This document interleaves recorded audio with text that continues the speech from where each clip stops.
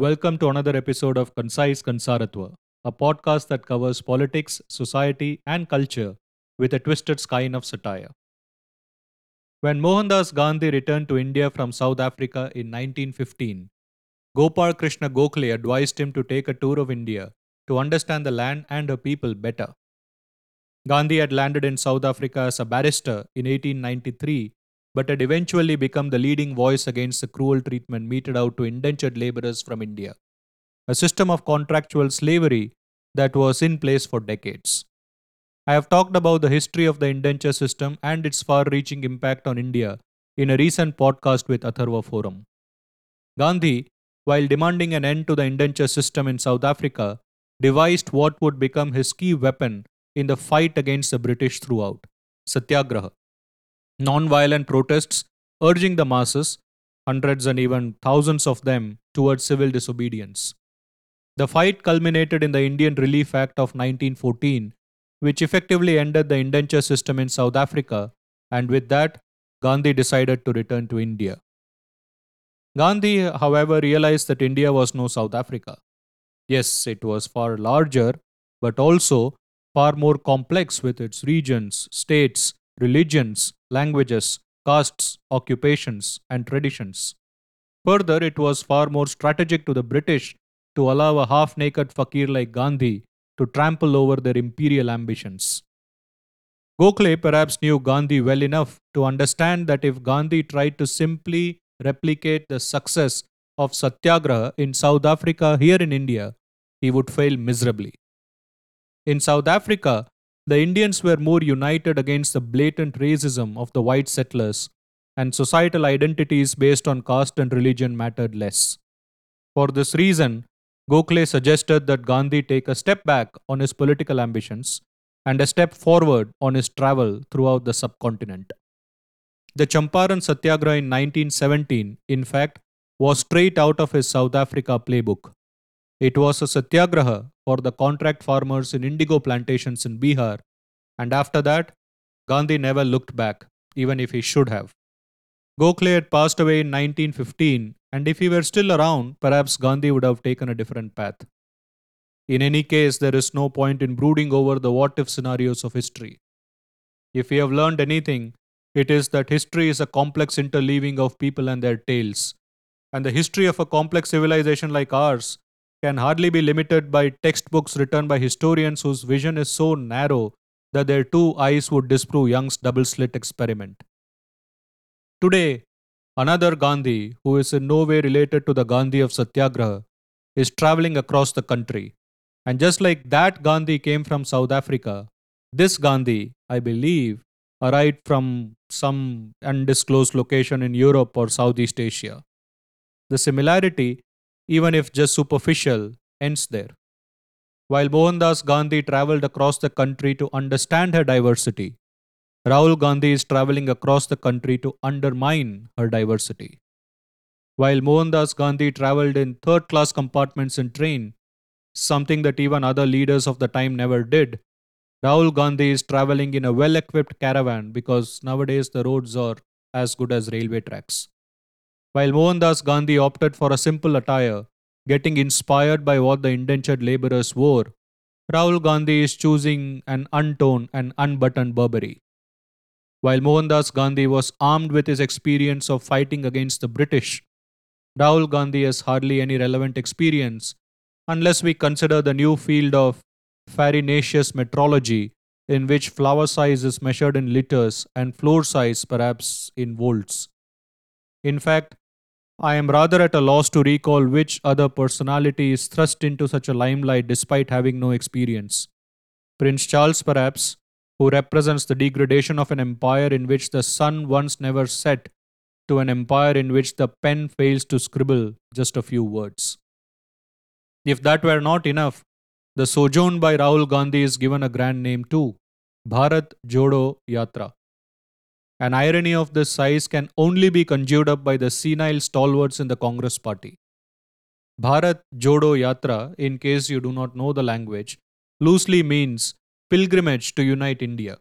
The irony hits you hard, really hard, when you realize that the name has three words Bharat, Jodo, Yatra, each one of which is an irony in itself and associated with the Congress party. Bharat, because it is coming from the idea of India party which once said India is Indira and Indira is India. Jodo, because it is coming from a party which has a history of divisiveness that has been taken to unprecedented levels in the past few years. And Yatra, from a party which has hardly respected the Hindu religion, be it Ram Mandir or Ram Setu. In fact, Bharat Jodo Yatra is an even bigger irony than the name of the party, whose three words, Indian, National, and Congress, are again ironies in themselves that we do not need to even spell out. Let's take the case of the three words one by one. Bharat. If we were to believe many commentators on all sides of the political spectrum, there are two countries within this land. One is India and the other is Bharat. We see that in statements such as India is in the cities, Bharat is in the villages, and India is in the malls, Bharat is in the farms. I find such statements cliched and superficial, for they make us fall into the trap of creating binaries where a spectrum exists, just like there is the other trap of creating a spectrum where binaries exist. In any case, cliches are sometimes useful because if the Congress believes that Bharat is the traditional, the rooted, the rural part of our nation, then perhaps Congress should explain why Amethi and Raebareli, to take two non random examples, were never in the line of any development. If Bharat is about farmers, then perhaps Congress should explain why it was frantically supporting and fomenting the mayhem against the farm laws. While the government can be rightly, if not outrightly, blamed for taking a rather defensive stance against the protesters, the support given by the Congress and its ever changing allies towards creating deeper and broader fissures in Bharat cannot be discounted. The point is that Bharat, for a party like Congress, is just a deliberate distraction. Indian National Congress has nothing Bharatiya about it, and neither does the idea of India ecosystem. Today, even as Bharat is waking up to roads, houses, health insurance, hospitals, bank accounts, and even UPI, Congress finds itself more and more distant from the evolving realities of Bharat. The question then is, if Congress is moving away from India and Bharat in their traditional cliched sense, is it even moving towards something? Is it moving towards Hindustan, for example? Where does Hindustan fit in the binary India Bharat narrative? And what does it convey? Do not answer that without thinking it through. The next word is Jodo, which means unite, join. One can laugh at the irony of this if not for the sinister way in which Rahul Gandhi and his party have gone about deepening and widening existing fissures and creating new ones. In my earlier podcast, The Sinister Dynast, I had talked about how he has been vilifying Gujaratis perhaps because the state has rejected Congress forever, and how he has been targeting BJP and RSS vociferously while remaining silent on the issues of Islamic terrorism or left wing extremism.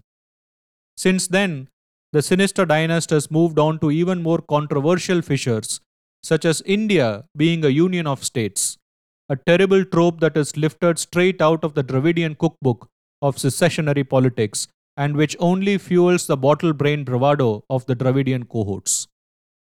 Imagine the most visible leader of the oldest political party of India, the party which, by its own account today, was at the forefront of gaining freedom from the British, the party which gave India her constitution, which specifically calls for protecting the sovereignty of the nation and not the sovereignty of the constituent states, the party which is Indian in its name for Nehru's sake. Imagine the most visible leader of this party ranting and raving, no pun intended, that India is not a nation but a union of states using half baked historical statements about nation states. We can gauge the seriousness of Jodo in the name when Rahul Gandhi starts in Kanyakumari meeting George Ponnaya, a Christian pastor who claimed during the conversation that Jesus is the real God unlike Shakti and other Hindu gods. This George of the conversion jungle, by the way, was arrested in July for his hate speech against Hindus, and not just against Hindus but against Bharat. In the speech, The pastor said that they, by which he presumably meant all Christians, wear shoes because the impurities of Bharat Mata should not contaminate them. Now, connect this disgraceful affront on Bharat Mata with Bharat Jodo. Rahul Gandhi is shrewd enough to know that neither the national mainstream media nor the local media in Tamil Nadu is going to make this connection. And that is why neither he nor anyone from the idea of India opprobrium or least bothered about blatantly trampling upon anything Hindu. We now come to yatra, a word that means religious pilgrimage, a word many of us would have heard in the context of Char Dham Yatra, Tirth Yatra, or Rath Yatra. A gallivanting sojourn that started with a rabid Hindu hater like the pastor should hardly be associated with yatra. But then, the decision to include such characters along the way seemed to be deliberate. A yatra is about the search for spiritual solace. A yatra is about finding inner peace. A yatra is about being one with the divine. A yatra, more often than not, requires discipline and conviction. Apparently, the people who suggested the name Yatra to this moving circus did not consider any such context. A few days ago, the official handle of the Congress party tweeted a picture of the brown khaki shorts worn by RSS volunteers burning with the text to free the country from shackles of hate and undo the damage done by RSS BJP. Step by step, we'll reach our goal. Some spiritual solace they are searching in this yatra, some pursuit of being one with the divine or finding inner peace. The goal for them is manzil, not tirth. If you have some time, contemplate on that. You could get back at me and say that I am just making a mountain out of a molehill, with no pun intended on mole. Yatra, you may say, is just a journey, like the website with the same name which allows you to book tickets and hotels. Why bring religion into a simple and common word, you may ask, and then outrage like a bhakt? In a world where you are persecuted from all sides, it is almost a crime, an evolutionary crime, to not be paranoid.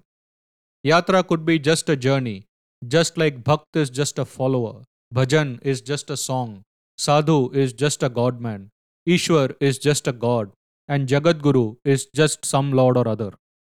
When Jairam Ramesh, who looks nowadays like Vikram Seth dressed as Shashi Tharoor, refers to someone as Jagadguru of Jhoot, I am assuming that he does not bring religion into a simple and common word.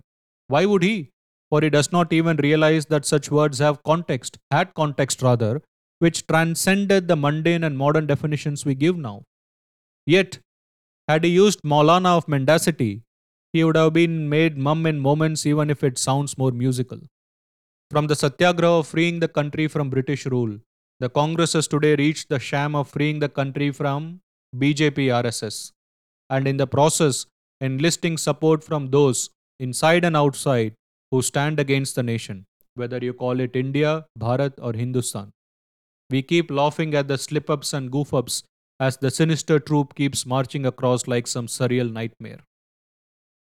With that, we come to a close of this episode. I hope that you liked it, and I would really love to hear your feedback on the podcast, Concise Kansaratva. You can reach out to me through my Twitter handle, Kansaratva, and also my Telegram channel, Kansaratva, and also by commenting on my blogs on WordPress, Kansaratva. May Ma Bhagavati bless you all.